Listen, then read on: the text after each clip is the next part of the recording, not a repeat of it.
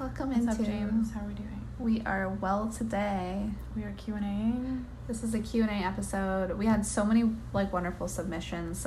We definitely got into some really lengthy answers. So I hope that people can take what they want from what we've said. Yeah, I like this one. I like this platter of questions. Yeah. So enjoy. I guess we'll get right into it. Hi, Gabby and James. Fan of the pod, Jenny here.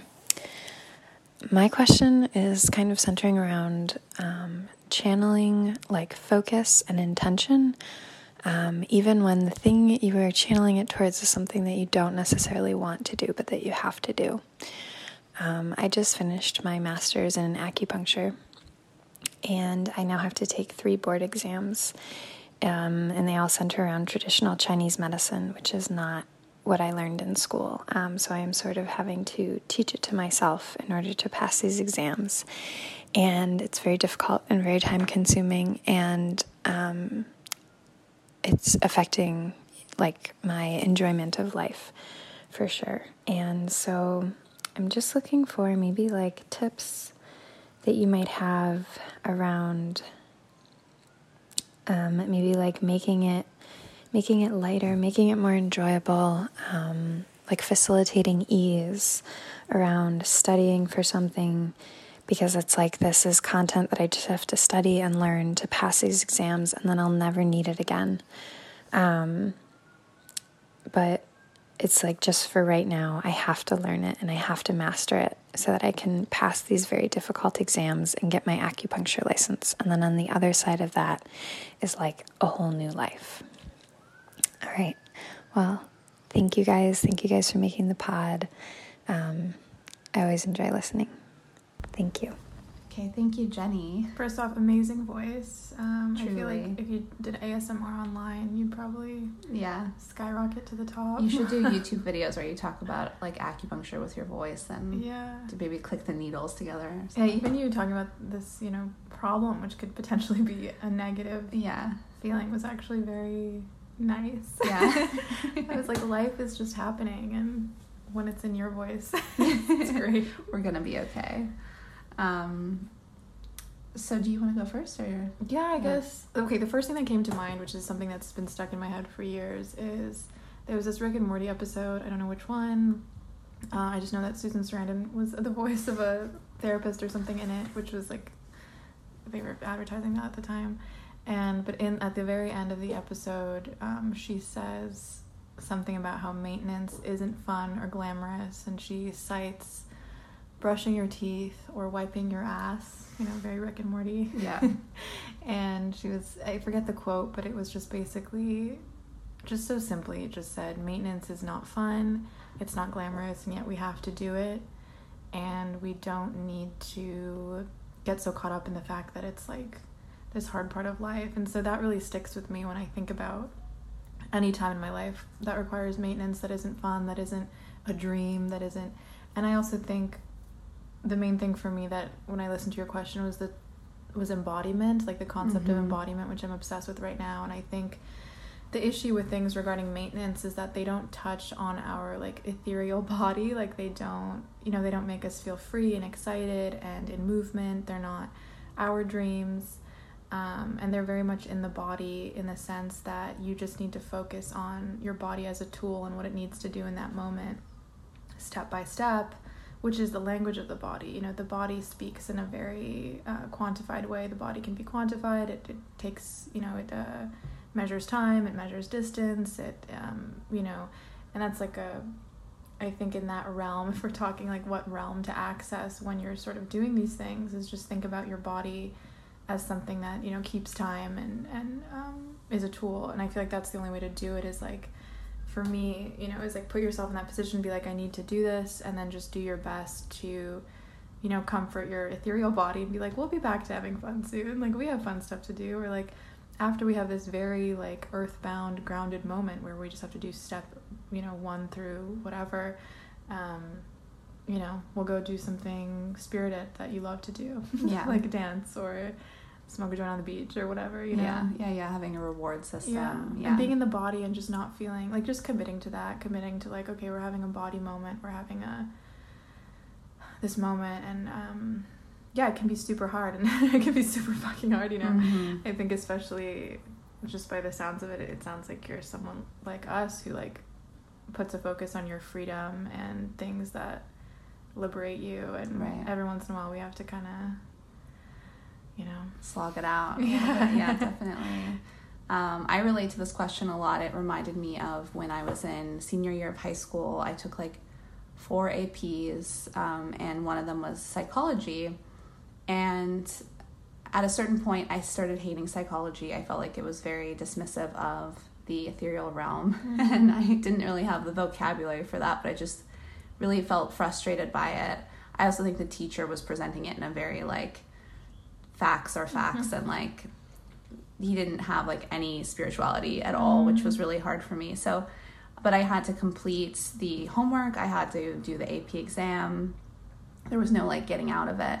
And I remember specifically being like, I just can't bring myself to open this textbook. And I am very much that way. If I don't want to do something, I basically don't do it because of intuition. But this was one of those things you just couldn't get out of. And so I had to take a bus ride home, and it would be anywhere from 1.5 hours to 3 hours, depending on traffic. And so I would just do the work on the bus, and I'd be like, I'm committing this time on the bus to AP Psych homework. And not to brag, but I did get a 5, and I never get to tell anyone that because it doesn't matter. But the point is, like, you can succeed in a short amount of time if you really commit time to a specific project. And I would just recommend, like, putting aside the mind that wants to be like, this isn't important, I didn't learn this wasn't my thing, and just think, okay, we have to get through this temporary experience. Everything really is a temporary experience. So if anything, this is a training ground for other temporary experiences that might appear more, possibly forever. But nothing is forever. So you're basically going through a simulation of a lifetime with this one experience, and you got to do some shit you don't want to do. But I just think setting aside time and creating a habit of, like, from 9 to 12, Monday through Thursday, I work on this thing. And then it doesn't consume you. It doesn't become your whole personality. It just becomes like this thing in this block of time.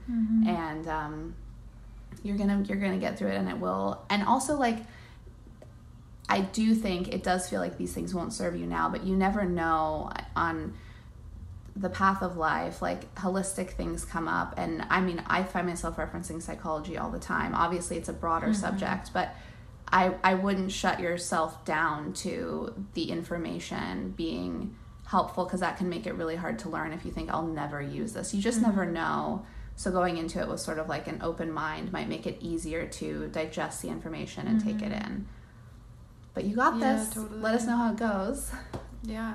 Also, one more thing I want to say, because I'm dealing with this in some way, and I think there's a certain aspect of, like, changing your routine and your environment that helps a lot too. And I think if you're doing your acupuncture work or whatever you do day to day that you've, the lifestyle you've built for yourself that you enjoy and doesn't require a lot of these maintenance moments, which I understand a lot. When you have a new project that you have to do that demands a different kind of attention and literally a different kind of world sometimes, like, you really have to make a different world. And if that means, like, starting to work at, like, a cafe or going to a specific friend's house or only seeing certain friends or things like that, I find that really helpful in just being like, okay, we're going to this location for a while, location being this, like, Chinese medicine course, and being like, okay, how do I need to just adjust my life for a second so that I'm not constantly flirting with, like, my old lifestyle where I just sort of have these open days and, like, it's like, for a second we're just, it's always going to be there, we can always go back, but it's almost like well, it's like going on the bus. Like, I had a specific period of time and space to work on this thing, Totally, yeah. It helps your mind go into the place that it needs to go into if you put your body there too. Yeah. Embodiment. Hi, James and Gabby. I'm calling in from San Diego with a question. So, I have this constant battle, I guess, with trying to exist for myself, but also appear to others the way I want to appear. I guess. So I guess my question is, how do you exist for yourself and appear the way you want to appear without getting too attached to the idea of certain aesthetics and not getting attached to like material goods like fashion, etc. I know it's okay to like certain things, but sometimes my mind goes to a place where I get a little obsessive of trying to appear a certain way because I want to look hot and cool and unique. But I'm just trying to wrap my head around this idea of being an individual and living for myself while not getting attached to certain aesthetics to appear for others, if that makes sense. Would love any help on this. It's something I struggle with on and off and would love to just get to the bottom of it. Okay. Interesting question. I want to say the first thing that came to mind for me was I got a question a while ago on Patreon that was somebody who was coming to me and saying how annoyed they were with the spiritual aesthetic. Like they were saying they're a very spiritual person, they read all the books, they like are so into everything, and yet they get so annoyed when they see someone who has all the tattoos of what they're reading about, dresses super in that mode. And I'm the same. I always felt like I did so much hidden work about stuff that I was interested in, but didn't like get the tattoos and the outfits and everything to like prove I was like a witch or something. And but I did do that when I was a teenager, and I went back to that person who wanted to like wear symbols and like, you know, the what is the eye, the evil eye, I almost said dead eye, the fish dead eye. And who just wanted people to see me that way. And I was like, I think what we have to think about with aesthetics and ask ourselves what we're doing is like, it is a form of communication. And if you're someone who's freshly into spirituality, let's say, I know that's not what this is, but that's just the example I really have. It's like, you're going to want to attract more people who are like that, like on site, you know what I mean? And I was like that, like I said, as a teen, I wanted anyone who would recognize me as this sort of like hippie girl to talk to me, because I was so interested in like that world. And then as my practice became more private, I didn't want that. I wanted to only, I don't know, have like a timeless kind of aesthetic and be kind of hidden away. And I think it's good to ask yourself, like, what do you want in life? Who do you want to talk to? Who do you want to be recognized by? Because how we present ourselves is really just communication. It's really just the first thing that you tell somebody. And it's also not as important as it seems, I think. Like, I think it is surface level communication, and any like really like deep like friendships or whatever will go beyond that, so it's not that important. So I think the real question is like, just on a day-to-day basis of just like going out, seeing people, whatever, it's like, what interaction are you trying to have or trying to feel? Who are you trying to make eye contact with, you know? And like, is that even that important to you? What is your mission? And I think it's also a very youthful thing sometimes, and I think you grow into like a style. And I think now, I think both of us have this. Yeah, it's like a style that's like timeless and easy to move around the world in. Yeah. Because a lot of my focus right now is not on relationships, not on communication with new people at all. I feel very much like I just want to be comfortable. Yes. And timeless and equal parts put together, equal parts not that caring of how I look. And that is actually the kind of people I want to attract. I want to attract people who have like a timelessness to them and aren't pushing an aesthetic too hard. Yeah, I don't know. Yeah, I think this question almost gave me a breakdown now. But the more that I've listened to it, it's not you, Paige, it's me. But no, I was thinking about this moment in 7th grade when we were in humanities class, and the humanities teacher said, what if we all had uniforms? And it was some sort of social experiment she was doing. And I remember this girl who, I'm going to call her Mary, that wasn't her real name, and she had neon green hair, she wore fishnets, she wore Converse, she was very like punk, you know, had a ton of bracelets, eyeliner, and she exclaimed, she was like, no, like she was like, it was like pained her, just the idea of wearing a uniform. And the teacher said, why not, Mary? And she said, well, then I wouldn't know who my friends were or who to talk to. And I remember being really struck by that, because in 7th grade, I had 0% style. I went to the Gap with my dad or Ross, and my dad had this rule where he was like, if we don't find something in 15 minutes, we're leaving. Oh my god, I love him. And it was a good rule because otherwise I would spend hours like basically having an existential crisis in the Ross aisles, you know? Okay, Ross, when we were in middle school, was like, it was really, like, they would have the brands that you were supposed to get, but like the most, like, the worst the parts weird of off them. version. Yeah. I remember finding a Paul Frank t-shirt. Yeah. And it said, it was like a giraffe, like a shitty giraffe drawing, and then it said like high on life or something, and I was like, it's Paul Frank. I guess that's great. It was hot pink. It's the perfect, that's a perfect example of Ross. I remember like the one time I felt myself was I had a jean jacket, and then I realized I couldn't button it up all the way because my tummy was too big, and it was like, you know, I just had no idea, and I was like, okay, well, there are people who operate in this realm of like completely, obviously that was a 7th grader, but I do think that has sort of... It prevails, yeah. And I think how I dress now is like day to day exactly what I feel like in the moment, rather than trying to create a long-term goal of I'm going to be like, I don't know, 70s now, or whatever the aesthetic is. It's, you know, Y2K is back, trying to like knock out the lowriders. It's just sort of like, what do I feel like today that's going to make me feel comfortable? Often I do opt for billowy things that are a little looser, because I don't want to be tied down to a certain aesthetic and a classic sense of style and clothing. It's just easier. It's also easier to maintain. It's easier to find in a thrift store in a lot of ways. And I think if you want to experiment in like full on of the moment trends and you have the means to do so, that's totally fine. But don't feel like you're, never feel like you have to fully commit to an aesthetic. I think it's all going to be fluid, but it does seem, for me personally, tiresome to keep up with trends. Also, I saw like a tweet the other day, and it was on someone's page that was like anti-fast fashion, and they were like, following trends means you don't have a style. And I was like, okay, that's tea. Very much. But when I tried to follow trends, I did not have a good time, because I wasn't shopping for my body and my comfort. I was shopping for like what was happening, and sometimes trends align with what I like. Yeah. And I can find a version that I like. But I really just think like the timeless, almost like European mixed with like Japanese form. Yes. Like the kind of like, that aesthetic just doesn't go anywhere. No, and I think it really depends on what your body type is and how you feel comfortable portraying your body. And that will change. Like, I look back at photos and I'm like, oh, I wore a lot of crop tops back then. I probably wouldn't do that now. And that's just how things go. Like, I think the biggest thing is kind of being like, okay, like, I'm wearing this thing now. If that changes, that doesn't mean my personality is changing too. Like, my friends won't leave me. Like, it's not like how it works.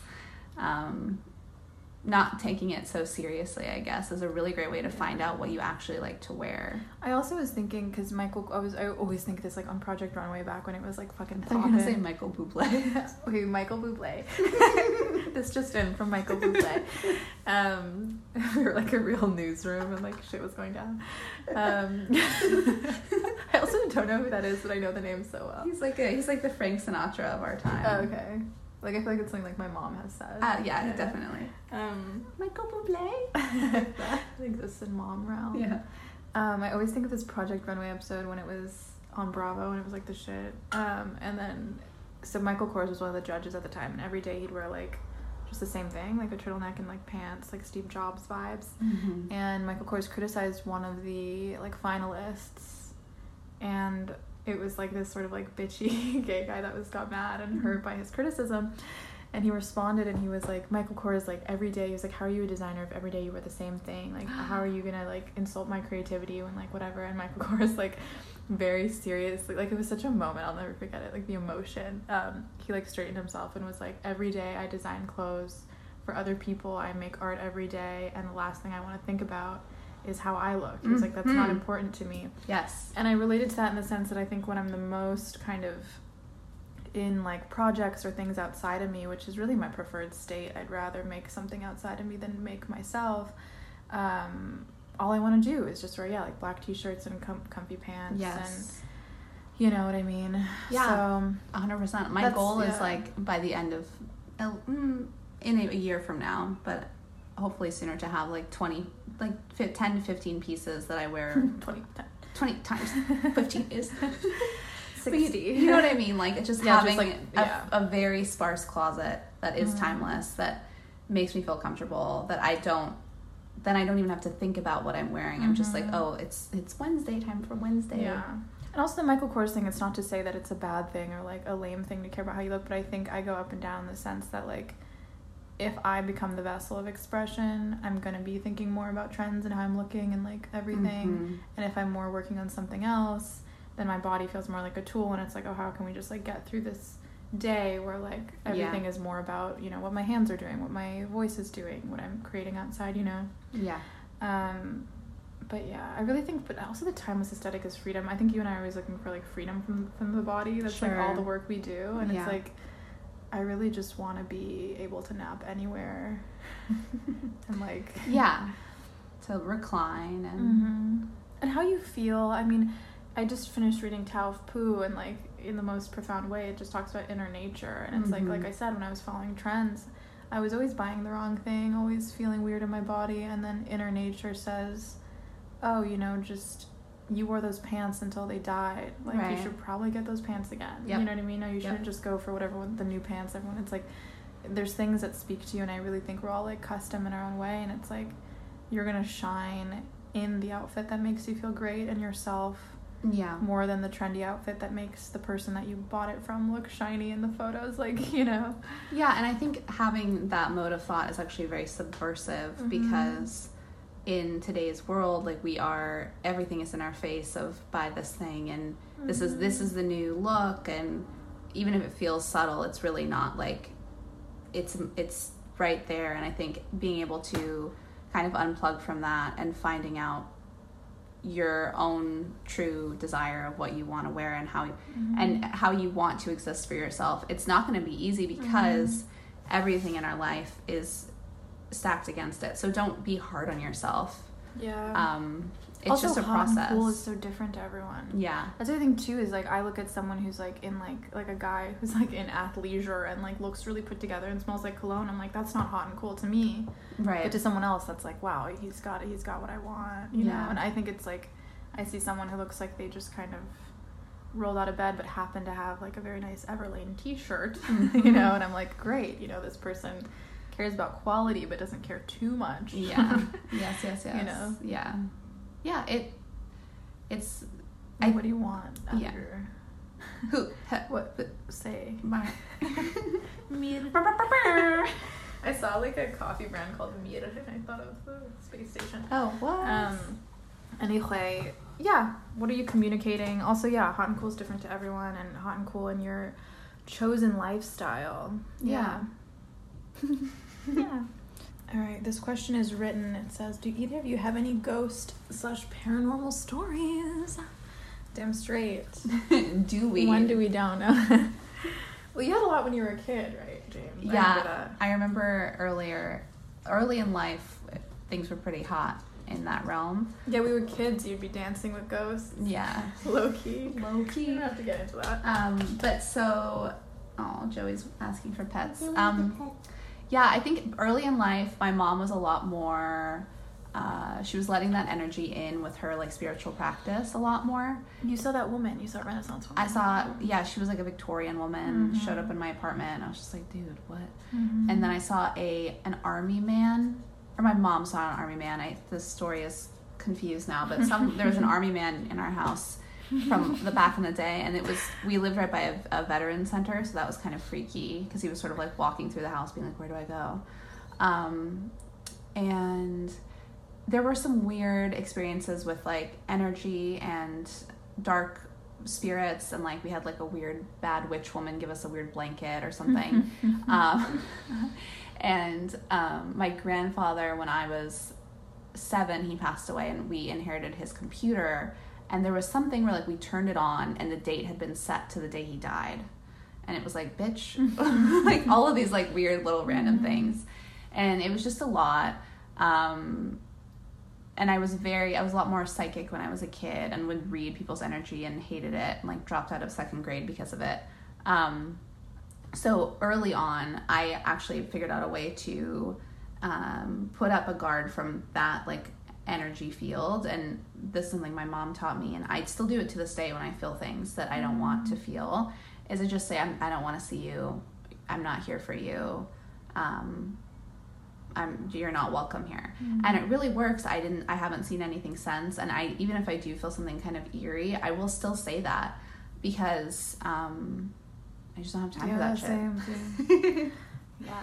And for me, it's not like an interesting, fun thing. I think it's sort of triggering of like a very weird part of my childhood that is will never be explained. And so I just don't want to deal with it, I think. But I mean, also my mom had beautiful experiences that she told me about, where she saw like the Virgin de Guadalupe show up at the bottom of her bed when she was doing the rosary and things like that. So like I have that deep connection to her, and I do value that. But yeah, for the most part, I'm just sort of like, I have to stay in this realm as much as I can. Yeah, I feel that. I had, when I was a kid, the most defining one that really freaked me out, when I was a little kid, like I was still sharing a room with my sister, like I remember how the beds were. I would see a few things. I would always see someone down the hall, and my dad used to say that it was my mom's dad, who I never met. But the main one that I had that really freaked me out was I was a kid in my bed, and it was just 1 week of just, it felt like there was a body near me, and I was being tickled, like hardcore tickled in my bed, and I thought it was like my mom like surprising me, and I'm getting tickled, and I get out of the bed, I'm a kid, and I'm laughing so hard, and I stand up, and I'm still being tickled, and I look around, and no one's there. And I remember looking at my sister, and I was like, who is in here? And she was like, what are you talking about, whatever. And I got so scared, I went under the covers, and was just like, go away, go away, go away, go away. Yeah, and then I had told my dad. Both of our parents, James and I, both grew up with parents who like had paranormal experiences. Yeah. So it was always like normal, and like my dad would just tell me ways to send them back. So that was the first one I remember where I was like, holy fuck. And that one to me was so valid, because I've had many experiences that come and go so fast. Like you see something and it's gone, and you're like, oh, was I hallucinating? Yeah. But that was one where it went past the point of like the trigger, you know what I mean? It was like I was still standing there, and like my sister, I was like fully cognizant of like my sister and like where I was, and it was still there. That was the first time, and then nothing really happened for a while, and then I started wanting them again. And a lot of stuff happened when we lived in Venice together. Yes, yeah. Should I tell the one where you like came into the vision? Yeah. This one was funny. Well, Venice, you and I really had to, and I think we were at the end of a cul-de-sac, and James and I would just have days where we were like, something is here. Yeah, the only time I ever had what is it called when you sleep and you're paralysis? You sleep and you're scared. Yeah, sleep paralysis. The only time I had it was in Venice, and I remember that was horrifying. It was truly horrifying. It was one time, but yeah. Yeah, Venice was, we'd have days where we'd just be like, it's dark, and we just have to sage the place. It was a weird vibe. I've never felt so, like, paranormally active. So haunted there. And it was constant. I had to stop, because that was a time also where I was really into witchcraft, evidently. And so I was getting so much stuff was happening, and I was so interested in all of it, because I wanted to see it all and understand it, and it would just get so dark. I would have things visiting me that would imitate my mom's voice, and just saying, it was just very freaky. Evil. Oh, I got chills. Yeah. That was really bad. And then, but one thing that happened that was really distinct and interesting was we had a 1-bedroom, and James had the bedroom, and then I had made like the living room into like this like art studio, like mattress debacle. And there was this spirit that visited me, I think it was twice. And it was twice. Yeah, it would sit. It was all white, like a Greek god statue vibe. All white, very strong, like man-looking thing, like naked, but not like naked. You know what I mean? Like it was like a marble person. And I was like, "There's a penis." It was like a statue vibe. Like there was no humanity to it. And it would watch me, and it was like 2 nights in a row. I had sleep paralysis with the same thing. And then it was like the third night.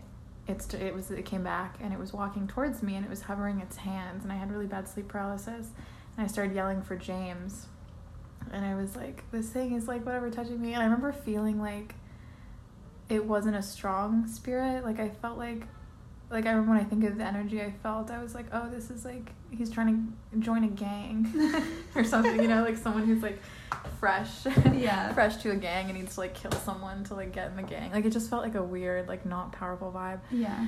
But I had sleep paralysis, and he was hovering his hands over me, and I called James, and in this vision, whatever this sleep paralysis vision is, James comes out of her room and starts laughing at him, like uncontrollably laughing, and then I start laughing, and then we're both laughing at this demon thing, and he shakes his head all embarrassed and runs away, and then he was gone, and I just like told her in the morning, and obviously like it didn't happen. Like, James wasn't like, yeah, I got up and laughed at you. I don't know why I did that. It was just like whatever realm that was, it happened. But it was this really like sweet moment of like James came in and helped me during my sleep paralysis. So crazy. In like a spiritual way, and then that thing never came back. Yeah. That was the only... Yeah, what do you feel like sleep paralysis is? What is your take on what that is? Sleep paralysis, you know, my dad says, and I agree with him, it's like when you exit like a realm because it's like you got scared or you weren't ready, and then you just have to come back. And I think what's funny that I find about things like sleep paralysis or like schizophrenia or like hallucinations or any of these things is like, you know, people will say, oh, that was just a hallucination, like you saw a ghost, it was just a hallucination, whatever. And it's like, okay, but why? You know what I'm saying? It's like we have the science reason of like, oh, this happens, like sleep paralysis is something that happens when, you know, the REM sleep and like da-da-da, and it's like, okay, that's an explanation of what's going on. Yeah. But why the fuck do we dream? Why the fuck do we have sleep paralysis and see demons and stuff? Like, right. It doesn't make sense. Yeah, it's not the full story. Yeah, I always think with sleep paralysis, I'm like, yes, okay, yeah, like, you woke up too fast, whatever. Why does not everyone experience it? Why does it come with all these crazy visions? Why did I only have it one time, and it was in Venice, of all places? And it's funny because you've never described the monster as in depth as you just did. And I remember when I had the sleep paralysis, it was like a white figure, and it was like super weird because I was like, this is. And I never see a white figure like that. Like bald. Yeah, that was like the only one. So we probably had the same, and we would feel it even when we were awake. And that's the thing too with the paranormal stuff. It's like it's very heightened when you are out of your body the most. Yeah. And I've also had a lot of out of body experiences which are very telling of this, where it's like when you have an out of body experience, when you start acting like a human too much, like you realize you're out of your body and you stop being like, let me walk, let me open this, and then it goes away because you're acting like a human body, not like a ether spirit. And I was thinking with even with that, it's like that stuff lingers in the house, and you wake up in the morning and you're like, why does it feel so bad in here? And it's like, oh, that's the embodiment, that guy, whatever it is, the embodiment of the feeling. People who don't believe in ghosts have just never seen them. I think. And there's a lot out there. Yeah, or they're operating in a headspace that they aren't open to seeing them naturally, you know. I had a moment that I was really grateful for because I started being around people that didn't believe in ghosts. It was like college-educated white people. And I was like, yeah, you just... And I was at a party and someone was like, anyone who believes in ghosts is like stupid. And I was like, have you ever seen one? And they were like, no. And I was like, well then... Yeah. And I remember kind of thinking about it, and I was like, I mean, maybe it's a hallucination. Maybe I have like a weird... She was like, I heard talking bus. She's like, I have ghost stories. She really is. She's like just staring at us. Joey, we know you have ghost stories. That's why we're trying to teach you how to talk. Joey has the keys to everything. I know. You do, of course you do. You want pets? Joey, come here for pets. Joey's in the stew. This is in the newsroom. Joey has breaking news, but she can't tell us what it is. Yeah, seriously.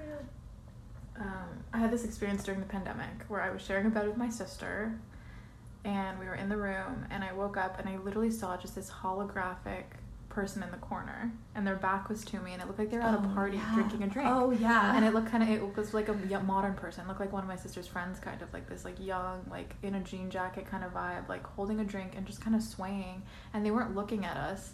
And that was another experience where it went way far past the vibe of like, oh, I'm hallucinating, like go away, good night, or like I just woke up from a dream and it's like melding into my reality. It was like I was just looking at it and it wouldn't go away. And I started talking at it, and I was like, what are you doing? And then it turned around towards me, but looked past me. Like, it looked like in my direction, but past me. Crazy. Yeah, and I was just like, but it went on so long that I wasn't scared anymore. Like, I started to accept. And then I woke up my sister, and I was like, can you put your hand, because she was closer to it, and she was like, I was like, can you put your hand in that direction? And she did, and nothing changed. And I went to the bathroom and came back, and it was like more fuzzy and going away, but it was just this corner of the room that was like static. And it went from being kind of like a very clear like woman figure. And then I told my dad, and he was like, yeah, he was like, everything is energy, you know? So he was like, you don't know what they're seeing, but when you call to them and put energy out to get a response, like, she turned in your direction, but like, you don't know where she is, like, you don't know what she's seeing, like, in the different realms. So it's like, she turned in your direction because she felt an energetic, like, communication, but she's not in the room seeing you, and like, it's just like a weird... So crazy. I mean, yeah, we're all operating on different planes, and like, for all we know, like, there was just some sort of like weird like fold in the time space continuum or something. Because she didn't feel, you know, like when you say the ghost has to go away, it's like you feel like they're there with you. Yeah. You know, and that's when it's scary. But this one, I was just like, you're on your own. Yeah. You're like vibing. I don't know. Crazy. Also, Gabby's parents' old place was very charged with stuff. Oh yeah. Like when I would stay over, I would be just feel like kind of spooked for no reason, because it just felt like at any moment if I looked into a corner there'd be something there. Like I do think specific spaces are charged, and you grew up in that space, so you're more in tune with things like that. Yeah, it was intense. And everyone who slept over, I mean, I had a friend who like never saw stuff. She saw like a little boy in the room in pajamas. But this place doesn't feel like that at all. No, oh my god, I haven't had anything weird happen at all. I've been having actually more out-of-body experiences that aren't scary, because I would have out-of-body experiences in the Silver Lake apartment, and then in my parents' place, and it would always end badly, like I said, like people imitating their voices, like someone grabbing me while I'm floating away, all these things, and it always scary. And then here I literally, like, I feel like nobody's around, like I have the out-of-body experience, I start floating away, and there's nobody there. So maybe it's time. It's time to really... I remember when we lived in Crenshaw, I was like, I don't feel scared here, but I do feel like the place is big enough to just have something there. Like Crenshaw, I never saw anything. I never saw anything. I do feel like more so I just was feeling the energy of the street, and that's maybe what the vibe was, because it was a strictly... it was a just different vibe than I've ever felt before, but there was a vibe. But the street we lived in was just very busy with traffic and stuff, and it definitely was like a charged street. So, yeah, it was bad. Gray energy. Yeah. Ian said gray energy, and I was like, that makes sense. Yeah. And it was a very like temporary passing place. Yeah. Weirdest. I think about that. I'm like, that was just a bad decision to live there. Yeah. And I'm shocked, but I'm also not.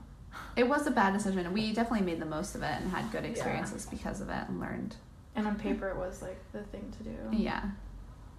Madness.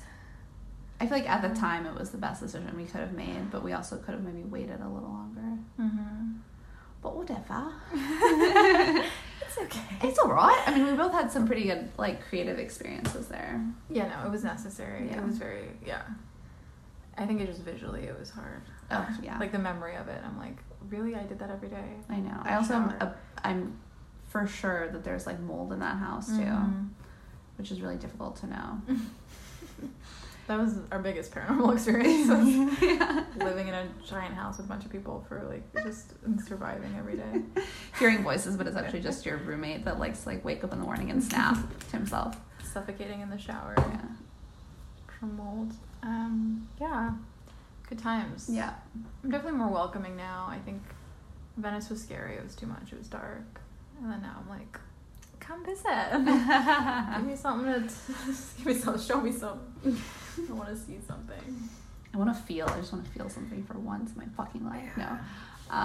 It is really, I will say, like, even you saying that, like, I do feel like paranormal experiences and like spiritual stuff can be really helpful in the sense that it makes the world like feel smaller, you know? Like there was a time where I was like, man, I could just dedicate my life to like attracting spirits and like understanding the spirit world, and I was like, the world day to day felt so small. Yeah. But then it was also like, it's so chaotic out there, it's bad for you. Truly, yeah. To go too far out. Yeah.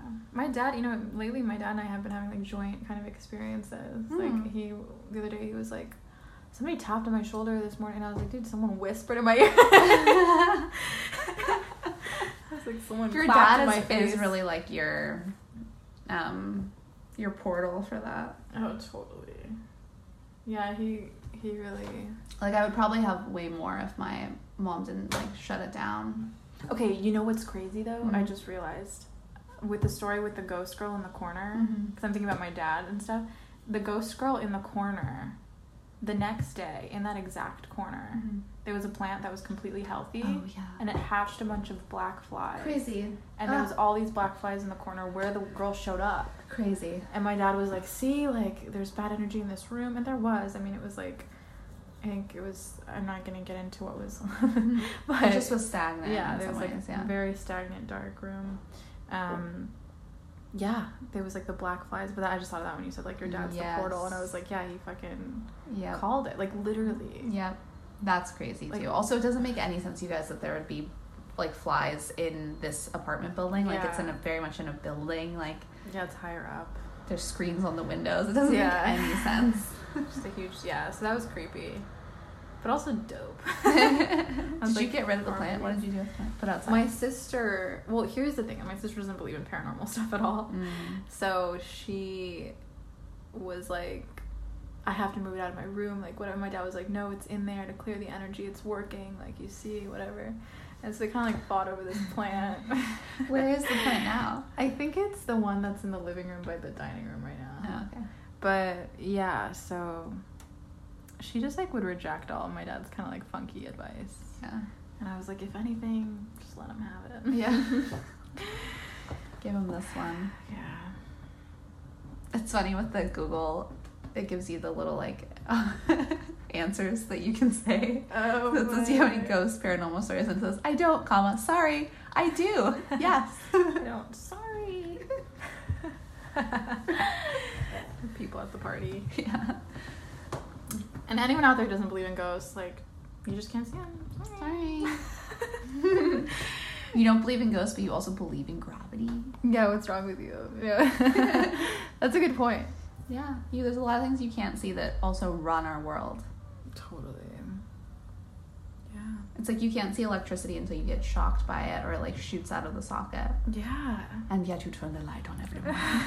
And yet every day and yet every day you charge your little phone and don't think about it. Illusion Pod 2021. Hi, Gabby and James. I have a question, obviously. I was wondering if you guys ever have periods of your life where you kind of just have nothing to say to anybody. Like, I'm usually pretty in with the chat when I'm with a group of people, but lately I just feel like my brain's empty. And even when I'm just at home with myself, I find myself just indulging in Netflix, not really thinking about anything, not being willing to think about anything. I know it definitely has to do with the stress of my job, but I was wondering if you guys have felt this way and how maybe you got out of it. Things you did to push yourself to start being yourself again, start thinking again, not indulging in all these brainless activities. So yeah, let me know. Thank you. Yeah, so first of all, I just want to take a second to congratulate you for having a smooth brain with no thoughts. But no, really, I think that I've definitely encountered this feeling before. And when it first happened, I was kind of like, oh, this is weird. Is this okay? Why can't I just think of anything, like anything at all? Like, I just can't think of anything to say. And I remember specifically, Gabby, you and I were at pho one day, and you were like, what's up? And I was like, nothing, like, at all. And I feel like you were just sort of like, because I don't know if you've had that moment, if you had that moment yet. But, like, it does feel a bit weird at first, but there's absolutely nothing wrong with it. I think we're just sort of we live in a society where, like, we're obsessed with having something to say, having takes. Everyone has to be able to share something at all times. And that's just not really, like, necessary. And I don't think that the brain has to constantly be on. In fact, the more that it is kind of clear and empty and quiet, it's actually for the best. So if you're able to sort of take the space that you have, and rather than filling it with Netflix or endless scrolling, it says, I'm looking at the email, basically just take time and sit with yourself and see if you can just actually transmute that into like meditation or mindfulness, and just being like, okay, I'm not like personally I can spend the whole day listening to podcasts because I just can do that. And my practice in just the past couple of weeks has been like, okay, at a certain point I'm going to turn off the podcast, I'm going to listen to classical music or nothing, and just like make dinner by myself in silence, and like embracing that as a good thing rather than being like, oh, I'm not interested, like I don't have anything to say. Like if you don't have friends that can't just sit with you when you're just feeling blank, then they're not your friend. Like they don't, or they don't understand it yet, and that's okay. But I actually think that this is a good thing, that we have to embrace it more rather than we have to normalize empty heads. And it's like, yeah, if you feel like you need to do something, then do something with your hands. Like I love crocheting, painting nothing, painting like working with clay, but not even trying to do something, but just doing it with your hands to feel like you're doing something. But also it says in your email that you just moved to London from the States 3 months ago. Dude, you are just processing that, and a lot is going on in your subconscious. You're feeling uprooted. It's totally normal for big changes to make your brain kind of feel empty, feel like nothing's going on. There's a lot happening behind the scenes. You're processing a whole other world, processing what you have left behind. And just give yourself like time to do that. Look at art, like look at things that just imagine your mind is a blank canvas, and you have this whole moment to just like fill it with whatever beauty you want. And if you don't even feel like fucking doing that, then just don't. But but like if you can take a moment at least once a day, like for 5 minutes, and be like, I'm gonna take advantage of this empty head, and like focus on breathing, focus on one thing, focus on making dinner, watering a plant, like really turn that empty head into like mindful focus. That can become very valuable. So I'm actually very happy for you. I think this is a really beautiful thing, a really great opportunity. Yeah. Okay, I love what you said about the subconscious, because I want to add to that.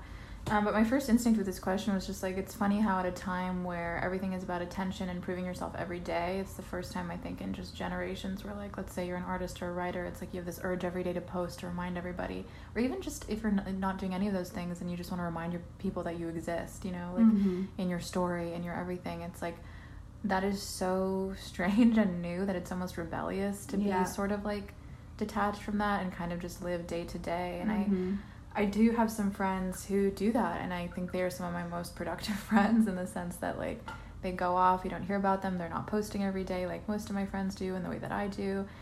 And there's something so magical about that, simply because it just goes against the grain in like culture, like current culture. So I would start with that by saying it's not a bad thing. It's actually quite a very interesting and it's like lucky thing. It is subversive.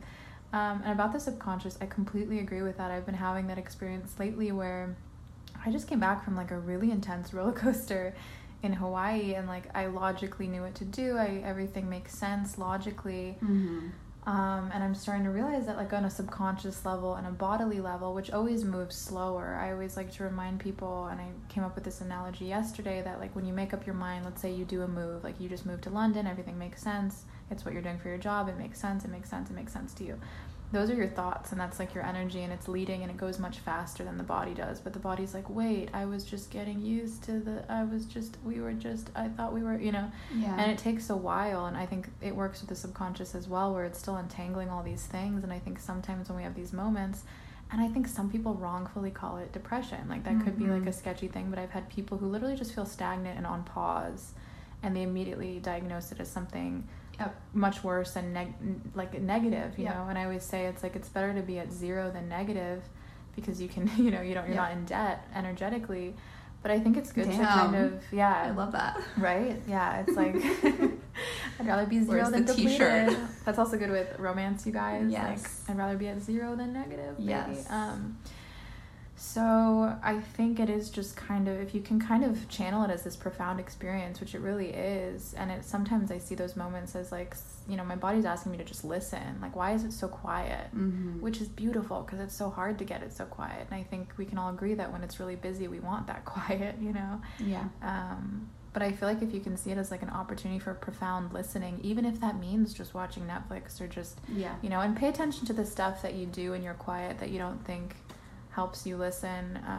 When I came back from Hawaii, I started watching more reality shows about people's like loneliness and trauma. Like I was watching Catfish, which used to just be a funny show, but now I watch it in this very like socially aware way of like, wow, some people are really lonely and like they go on their phones too much. And then I was watching like Hoarders, which is from like a psychological perspective. Yeah. And I was like, I actually learned so much from watching those shows, just like thinking about people and thinking about problems in a way that I never watch shows. I'm always like this active-minded creative person doing my own thing. And every once in a while, like now recently, I can say I'm in this place where I don't really have much that I want to scream from the rooftops. I kind of just want to be in my room and like see what I see and see what comes to me. And it can feel low. Like I can be in moments of like remembering how ignited I was when I feel like my throat chakra is open and I have so much to say and I want to go live and I want to, you know, write it all out and, you know, and like my friends, I'm in demand by my friends because I'm interesting at dinner, you know what I mean? And then I think of, moments like this and you feel low, but it's like the low is an illusion. Like that comparison is what makes it feel lower, but it's really just a state like in the moment, and it can be very profound and beautiful. Yeah, definitely. I also think like we're so used to the fast action of putting something out, getting feedback, whether it's a photo of ourselves, posting works in progress. That's just not how real people work. That's not how over time the great masters of art have actually produced. It's not a real process. So like being able to just take time, even if you're not an artist, but you're just someone that wants to take time readjusting to their world, and it's a creative process, creating a new space if you just move somewhere, learning about a new space. I just think things move so much slower in real life than we want to accept, and giving yourself time to just process that is really beautiful. Also, I was thinking the 3-month mark, because this isn't in the question, but it's in the email, where Claudia said, I don't want to say where the question says that they've been in London for 3 months for a move. And I was just thinking in terms of just like scales, like me saying like, oh, remembering a time when you were super ignited and then now you feel less ignited, but that doesn't mean that you're like there's anything wrong with you. It's just you have this comparison of a time. Is like 3 months to me, moving to a new place or like being in a new relationship or anything is like such a point in time where things become regular a little bit. Like I remember when I moved to Hawaii, it's like at the 3-month mark, it was like my life didn't feel like exciting and new. It was like I was getting a routine. Yeah. And it was easy to look at that and be like, oh wow, I don't feel this like intense passion that change gives you. Or like when you're moving, like moving is like your whole life's about moving, and it's like your life is so intense, you're like living on the edge. And then you get in your routine and your old self catches up, which is who you really are day to day. Yeah. And then you just have to face that, but you know, it's literally nothing wrong with it, no matter where you are. Like in 3 months you just become yourself in your room, and it's fine. Yeah, I also think personally, as someone who has an empty head a lot of the time, I think just writing, you said that you used to enjoy painting, reading, FaceTiming friends.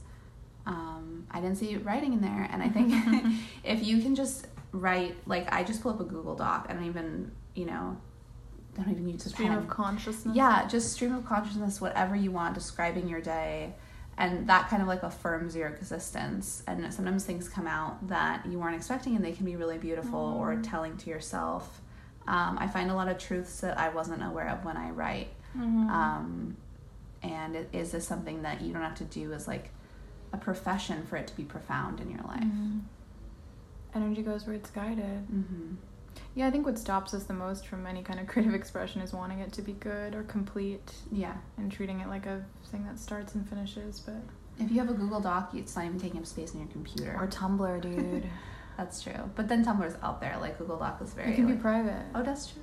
And it's even more out there because it's not in your computer. You can literally pretend, you can abandon it into the internet. Yeah. Tumblr's actually a great place during that feeling because you can curate. I think curation is really good when you don't feel like creating, because it like flexes that muscle and it gives you an opportunity to like look at what you like, you know? Yeah. Like taking in info. Yeah. Totally. Also, it's a great time to do like a regulated writing thing because you're in a new space and there's so much to observe. Like you can just become an observer and practice that. A flaneur. You know, there's a French word that is my favorite. Because this is like an old word that's been around for a long time.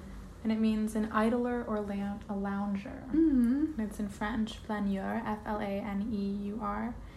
Flaneur is a French noun referring to a person, literally meaning stroller, lounger, saunter, or loafer, but with some nuanced additional meanings. Flânerie is the act of strolling, a near synonym of the noun boulevardier. Boulevardier. So you know what I mean? There's a French word for this. So that means it's profound and sexy. Totally. I'm not laughing at you. I'm laughing at myself. Totally.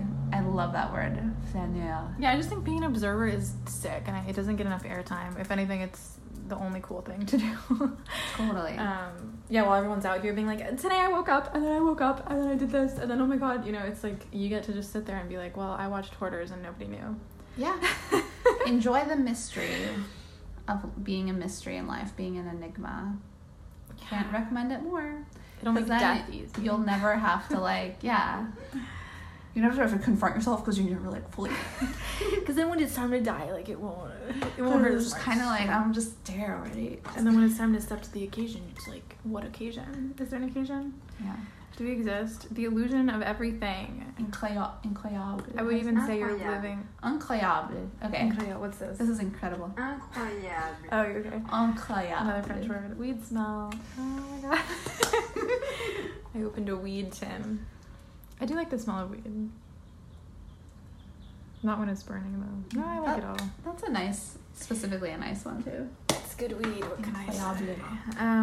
But yeah, I do think you're having a profound moment.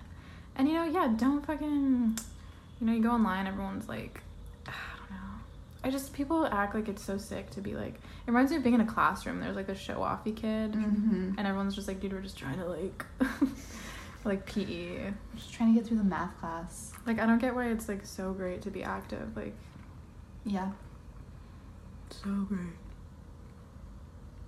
Because life is a futile exercise anyway. We're all going to pass away.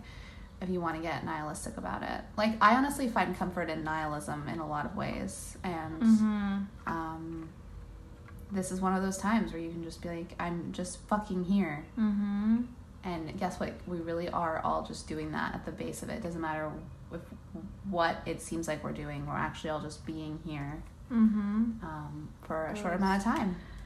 Pretend to be a ghost. Pretend to be a European grandmother.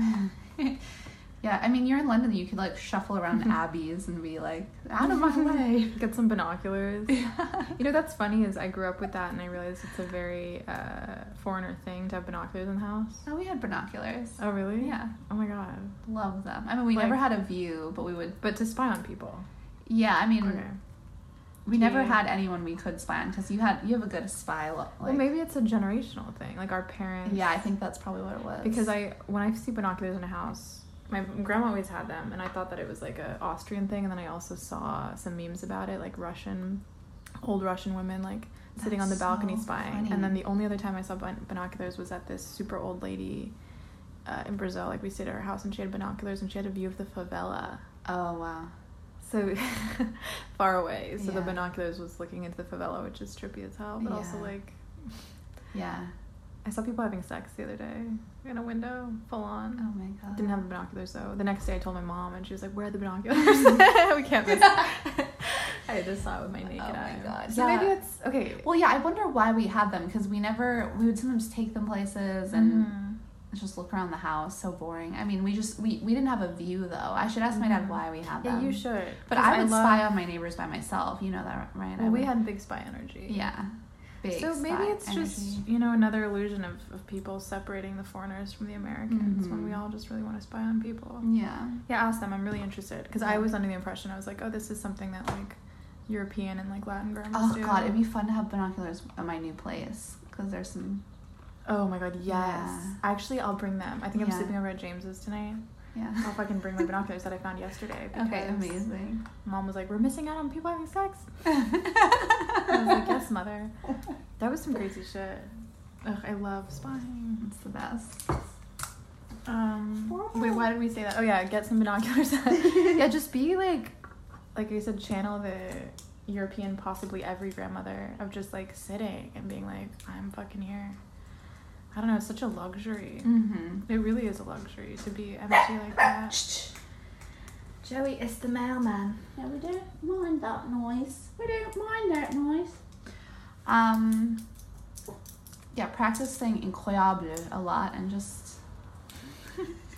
When someone says, what do you do for a living? Just be like, I'm a fanya, I don't know. I must go back. It also seems like if you have a job where you can actually go home and turn off, that is a luxury in of itself. Like, as creative people, Gabby and I, like, never really turn off from our jobs. But we don't mind it because it's our creative expression, blah, blah, blah. You know what I mean? Like, necessary. If you are in London, you have a career, and then you can go home and watch Netflix. It's like, maybe you just need to go home and decompress, and that's totally okay. And the body, the subconscious, just fucking reeling. My God. Also, you'll probably fall in love soon, and then I'll be out the window. Literally. Yeah, then you'll be like, oh, what? I had that time where I was just sitting there. Enjoy it while you can. Yeah. Some partner's gonna consume your universe. So you'll have a dog, and you'll have pasta.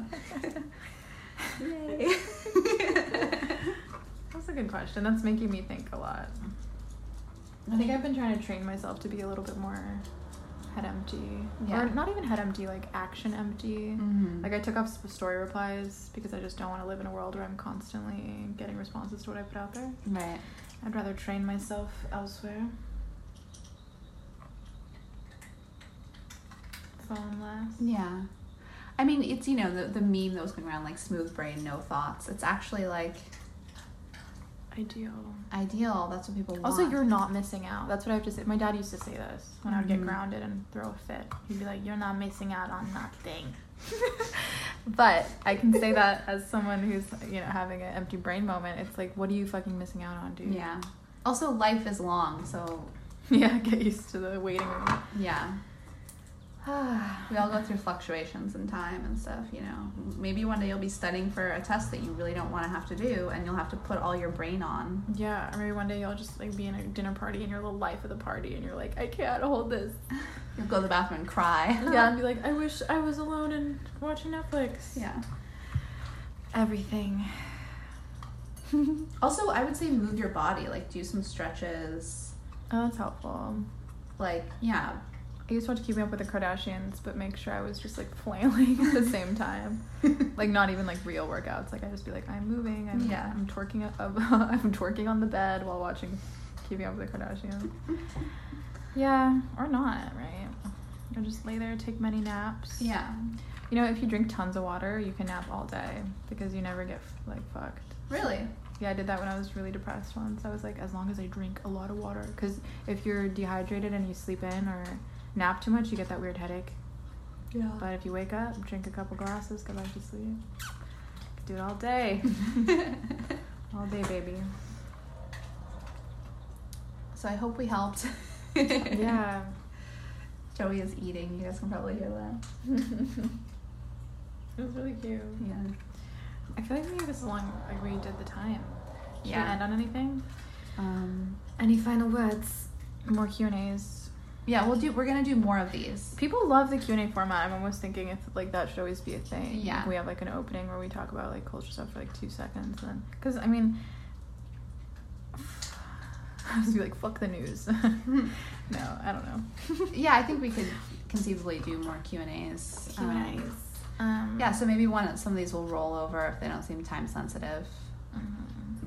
Some of these ones that we have now. Okay, any announcements? Same with me. I have a bunch of links on my profile now for my Patreon and my shop. I'm gonna be releasing fun. some prints soon, as well as a new shirt that I'm really into that I think we're also gonna make for babies. Oh my god, no way. Which is really funny. Which one? The wandering one. Wandering. with the figure. Oh, cool. No. Because I'll show you. I think I actually have it hung up here, but on an adult. So it's basically, I'll explain it. It's like a drawing I did, and then by the head it says wandering, and there's an arrow to the head out, and then for wandering is by the feet, which is like out, and then in the earth. Oh, nice. It's pretty. Yeah. And when an adult wears it, it's kind of like, I'm baby, and then when a baby wears it, it's like, I'm freaking figuring it out. You know. I love that. It's like such a vibe. Yeah. What about you? You got the Substack? Substack now is good. I Working on a tangible thing. I'm not going to talk about yet, Mm-hmm. but I'm very excited about it. And yeah, just go to the Substack, sign up. If you subscribe as a paying member, you get meditations from me or meditation prompts, which I love doing both of those things. And yeah, there will be a meditation on this podcast probably next week for me as well. Oh yeah. And yeah, I think we're good. Keep going. Also, wait, one more thing. Oh my God, to the person with the head empty. I just want to say that being stagnant is an illusion, because you're never not moving. The earth is always moving, your heart is always beating, and time is always passing. So to say that you're stagnant or have nothing is a lie, because you are moving. So just remember that. Circulation, blood circulation, that always helps me. There's no such thing as stagnation. So when we say keep moving, we're not just telling you to keep moving, we're saying you are. We're affirming your movement, your existence. Yeah. Okay. See you next time.